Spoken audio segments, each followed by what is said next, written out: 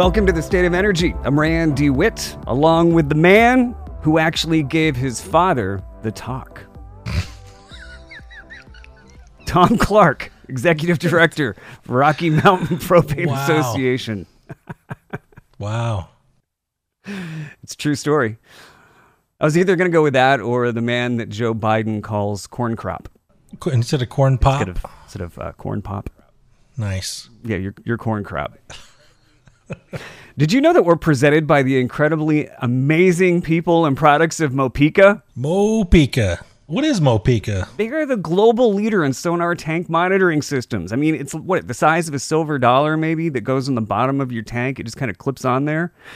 And then you have all the information goes to your phone so you know exactly how much propane you get in your tank. You can do this with a mug of beer, and it'll tell you down to the drop how much beer you have. It can do that in a keg. It can do it in a 90,000 gallon drum. But it's made for the propane tank. Yes. Let's make that clear.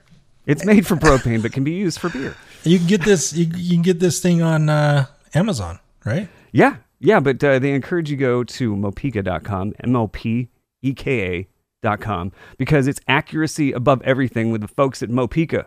We have to have them back on. Oh, we do. We do appreciate their support. Of course, and we hope to have them on again soon. Great guys, great interview. Also go to thestateofenergy.com. You can find the Where to Buy button. Also listen to past shows, find out about rebates, and we're on Instagram at The State of Energy. And we've got a lot going on here coming up in the next few weeks and in the weeks behind you. You're just a busy dude all the way around. There's a lot of stuff going on, man. It's hard to be everywhere all the time. It's hard to be Tom Clark. It is. It's a tough gig. We got National Propane Day coming up on October 7th. Yep. Which is also the 75th anniversary of the Rocky Mountain Propane Association. And Tom has been there since day one. Jeez. The National Propane Day is pretty cool. This is the second year that we've celebrated this. And really, the celebration is about how to provide the country with this low carbon emissions, this whole entire save the planet, cut your emissions. How do we do that? And what does propane's role play into that? Because we can't do this without propane. It is going to be impossible to transition into this zero emissions footprints without the role of propane. It's going to be impossible to do that. And you hear a lot of people on the news or on the internet talking about going to zero emissions by 2030 or 2050. It is going to be impossible unless we have propane help, and not just as a transitional fuel, but as a primary source as well, because we've got a lot of cool things that propane can provide in a renewable, in just a regular low carbon fuel. Propane's there already, but when you put it into the renewable aspect as well, that's being produced every single day currently right now, propane plays a very important role into reducing the carbon emissions that we are so concerned about. We are consumed over this. Like every single day, everything in the news is talking about lowering your emissions at your home, at your business, in the businesses that you invest into, in your shoes, in your hair. Everything has some type of tie-in to where does this carbon footprint play into these products that you're purchasing. And it's just going to continue to get more and more in depth into these things. And we really need to celebrate how much propane has already provided this low carbon fuel for so many years, and then what it's going to do in the future. And that's what National Propane Day is all about, is just celebrating all the work that propane has already done and what it's going to do in the future to help us accomplish these low carbon emissions initiatives that we're so consumed over. Bottom line, propane is the cleanest start to finish, folks. Start to finish. The fuel, I mean, it's the most abundant. It's affordable. I mean, is there a more optimal fuel for right now than propane? No. We're not talking about trying to make everything in the world run on propane, because we're not that naive. No. We understand that this is going to take a lot of fuels. This is going to take a lot of different sources of energy. It's going to take everything that we can get our hands on to fuel the world economy. But we have to do this in a responsible way that's economically responsible, because without playing favorites and making China rich. Well, even just using our own debt clock as an example. What's going on in the news right now? What's the big headlines? It's the government shutdown that's looming and dangling over everybody's heads. Oh, well, we can't agree on how much money that we're going to spend that we don't have. Can you imagine if you were fighting with your wife over, the extra money that you don't even have? Like, which credit card should we throw it on today? That's what these guys are arguing about right now in the news. And at the same time, trying to push all these clean fuels onto us and all these clean energy choices or options that they're trying to get us to take with these subsidies that we can't even afford to give out. And we don't have to do this right now. We could be helping the environment. I would go to say on a faster clip than we're doing with Electrify Everything. You can save money and cut emissions, just like the guys down at Ruby's Inn did in southern Utah. That was a very cool event. Now, you were just there because the Propane Education Research Council, our homies at Park, they gave Ruby's Inn an award for the Energy for Everyone Hero Award, and you were there. I was there. Yeah, that was pretty exciting. It was just a few days ago. Ruby's Inn is at the gateway of a national park. It's called Bryce Canyon National Park. And if you've never been down to southern Utah, there's a ton of national parks in Utah. I think it's the most national parks in any state. But there's a special one called Bryce Canyon, and it is beautiful. It is a really cool orange-looking canyon that's just carved out throughout this big valley. It's beautiful, and at the entrance of this is Ruby's Inn, and Ruby's Inn has been around since day one. It was there before the national park was there. That's how old this Ruby's Inn, and I think from 1916 is when they started servicing the visitors there, before Bryce Canyon was even a national park. But today they have a whole bunch of buildings and hotels and rooms. I think over 700 hotel rooms is what, Yeah. It's a lot of visitors. They replaced their old boilers with 183 Rinnai on-demand water heaters in 19 buildings that support over 700 hotel rooms. And that's saving them a minimum of 3 hours a day in maintenance and not a single guest refund due to cold showers, which had cost them $60,000 a year before the upgrade. That's exactly what the manager was telling us during this press conference, is that they would have these buses of tourists come in. I'm not a big bus guy. I don't usually go on a trip and get on a bus, but there's a lot of people that do that. They want to visit all of these parks, and they want to get on a tour bus and show up to these nice hotels. And when you're on a tour bus all day long, you really want to get in there and get a hot shower. Yeah. And they said they were refunding $60,000 a year because of cold showers. And since they switched all of those boilers over to a on-demand hot water heater that runs on propane, not a single refund. And they've helped eliminate 5,200 metric tons of carbon dioxide. Do you know that this is the equivalent to greenhouse gas emissions from 1,400 gas-powered passenger vehicles driven for a year? 1,400 cars. 1,400 cars. 771 million smartphone chargings. Wow. And 795 homes energy use for an entire year. And this is all just coming out of Ruby's Inn. From using propane. Yeah. It's an amazing story, and it has so many different aspects to it. It goes from, okay, we're clean energy that this resort is using. They're saving money because you have to think about this in like the whole cycle here. It's okay, like we'd love everybody to use clean energy, but does it cost you a fortune to do it? That's kind of that's a negative, right? We don't want to. Right. Nobody wants to do that if it's going to cost them a bunch of money. These guys are saving money by using propane, and then they get this guest experience where the guy was talking about, the manager there was talking about, not only is a refund bad, but even worse than that is when somebody leaves you a bad review because they had to take a cold shower that next morning.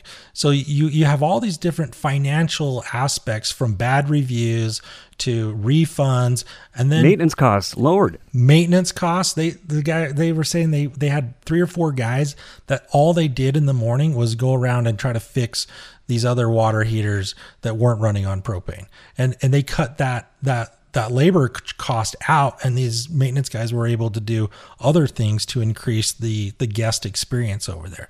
So, and they really don't even talk a whole lot about the environmental impact, but what you're saying there with that CO2, 5,200 metric tons of carbon dioxide removed because of their choice to use propane it's amazing, and it really is a great award for them to receive, and they're going to continue to use propane as long as they can.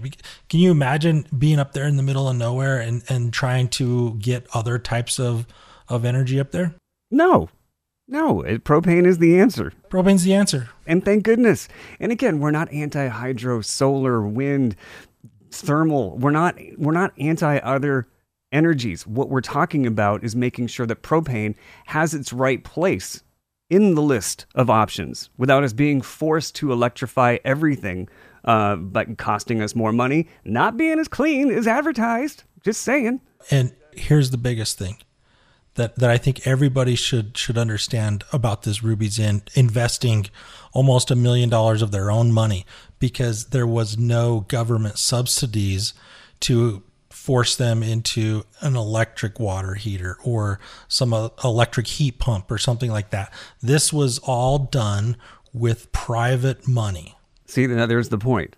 It's like, okay, 0 subsidies and actually being able to save money and taking this action versus, hey, I'm going to get an extra $7,000 if I get this type of a vehicle or whatever.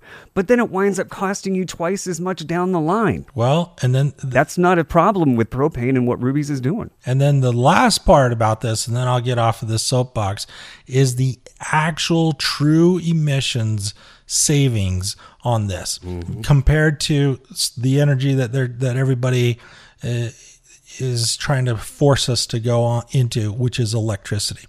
The emissions savings from Ruby's using propane versus electric is a 50% reduction in their carbon footprint, because the electricity that they would get to that area would be all coal powered, and it is the EPA and the GREET. The GREET is a greenhouse emissions study acronym that they use. It's a fact that propane is 52% cleaner than the electric grid across the nation. Is your girl Greta getting this message or no? Maybe one day we will get some magic source of energy or electricity that doesn't require a greenhouse emissions to produce, but it's probably Skinwalker Ranch. Didn't we have a conversation with this with Congressman Moore? I don't know. I don't know when this is going to happen, but maybe one day in 1,000 years we'll have some electric source that doesn't produce emissions. But today and tomorrow, and for as long as we're going to be around, we don't have clean electricity that's 0 emissions, and we do have propane that can help us get to the lower emissions that everybody desires to have. You're listening to The State of Energy. That is Tom Clark, Executive Director with Rocky Mountain Propane Association. My name is Rand DeWitt. You can find out more about how propane can improve your life by going to thestateofenergy.com. That's thestateofenergy.com. Another great story is out of Superior Energy Systems. Announced this week that its line of ProVen 2000 propane autogas dispensers have pumped their 100th million gallon. 100 million gallons. 100 millionth gallon. What that is, just for those that don't know what Superior Energy Systems is or what we're even talking about here, that is gallons that went into a vehicle. So that's these guys make a refueling station that would fuel a school bus. It could fuel a water delivery truck. There's a lot of delivery vehicles that love to use propane, and they tend to they keep that a secret. It's kind of odd. I know what you're talking about. They don't want their competitors to know why they are more profitable or why they can reduce their cost because they're using propane. And if you go out and share that with the world, then all of a sudden, now everybody's using propane because they have a lower operating cost and they're more competitive.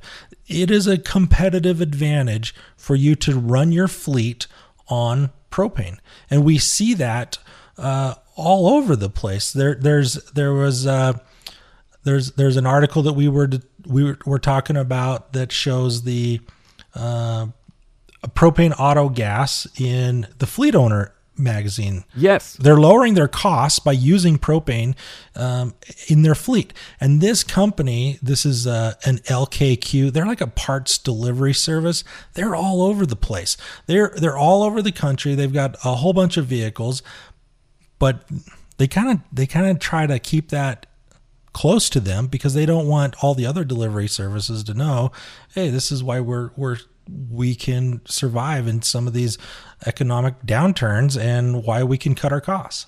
And, this story you're referring to fleetowner.com is where the story is posted. It says electric passenger vehicles, for example, lose up to 20% of their range in cold weather. And an electric van fully loaded with cargo or an electric pickup hauling equipment can expect to lose significantly more. Now, in the winter months, electric vehicles might have an 80-mile range because of heating. Now, this is coming from Randall Jubb, president of Jubb's Bus Service in Maryland. In the spring, the range might hit 110 miles. But when we get back to air conditioning, we're back to 80 miles. Yeah, that makes sense. We're at 400 miles with a propane bus, regardless of weather. Game, set, match. There's not even a discussion at that point. Like, are we going to go 80 miles or are you going to go 400? And if you're in the delivery service and you're looking at, hey, we need to lower our greenhouse emissions to really, I don't want to sound too far off here, but to appease shareholders or to try to be a better steward. This is Tom dancing, everyone. I am dancing around this, right? There's certain groups of people that are pushing this greenhouse emissions agenda. Yeah. And propane is here to support the lower emissions for sure. Like we're all about that. And if you're in a situation where you're trying to react to some of this stuff and you're thinking, should we go with an electric van or should we buy a propane van? The driver of that 80-mile range loaded vehicle versus the 400-mile range, tell me which one you would want to be there. You definitely don't want to have that range anxiety going, man, I've got to go here and I got to make this delivery here. And then if I have to turn around and go back this way, like where am I going to end up at the day? And and on top of that, what about the maintenance cost? The amount of money that you've got to spend on EVs versus what a propane vehicle offers. I think the wasted amount of time where your driver is sitting there looking for a charging station or just sitting there waiting to charge tops all of that maintenance, everything. Because if you got a 400-mile range, you got your whole day. planned out. You don't need to worry about where am I going to fuel up. You're going to do your route and you're going to go back to the shop or the office, wherever you park your vehicles, and you're going to have an on-site refueling dispenser right there. You're going to have one of the 100 million gallon dispensers that Superior put out, and you're going to fuel your fleet up, and then you're going to carry on the next day without worrying about that range anxiety. And then Mopica is going to let you know exactly how much truck has. Yes. Thank you, Mopica. Go to mopica.com. Now, also this other story is kind of interesting. The United Auto Workers strike is going on now. There may be something in the next few days that gets it worked out. But this strike is actually buying GM time to address their nagging EV issues. They're getting cover because they're not delivering vehicles. They're not delivering Hummers. They're not delivering Lyrics. I mean, to a certain extent. I mean, the numbers, 47 Hummers in the second quarter were delivered. 47. That's it. You know how many they delivered in the first quarter? 0. 2. Okay, that was close. Close enough. Yeah. Yes, the margin of error was 3. I'm good. But I mean, I just find this just so fascinating that it's like they're almost happy, or they are happy that there's a strike going on right now because it gives them cover to work on this supply chain issue. They get to work this out. Yeah, it's interesting. This electric vehicle, I don't even know what the proper name for this increase of wishing that you wanted an electric vehicle. These pre-orders, these $100 pre-orders. What do we call that? If somebody gives you a deposit of $100, like wishful thinking or a layaway program. GM got 90,000 pre-orders for the electric Hummer. 90,000, and they are producing 40 last quarter.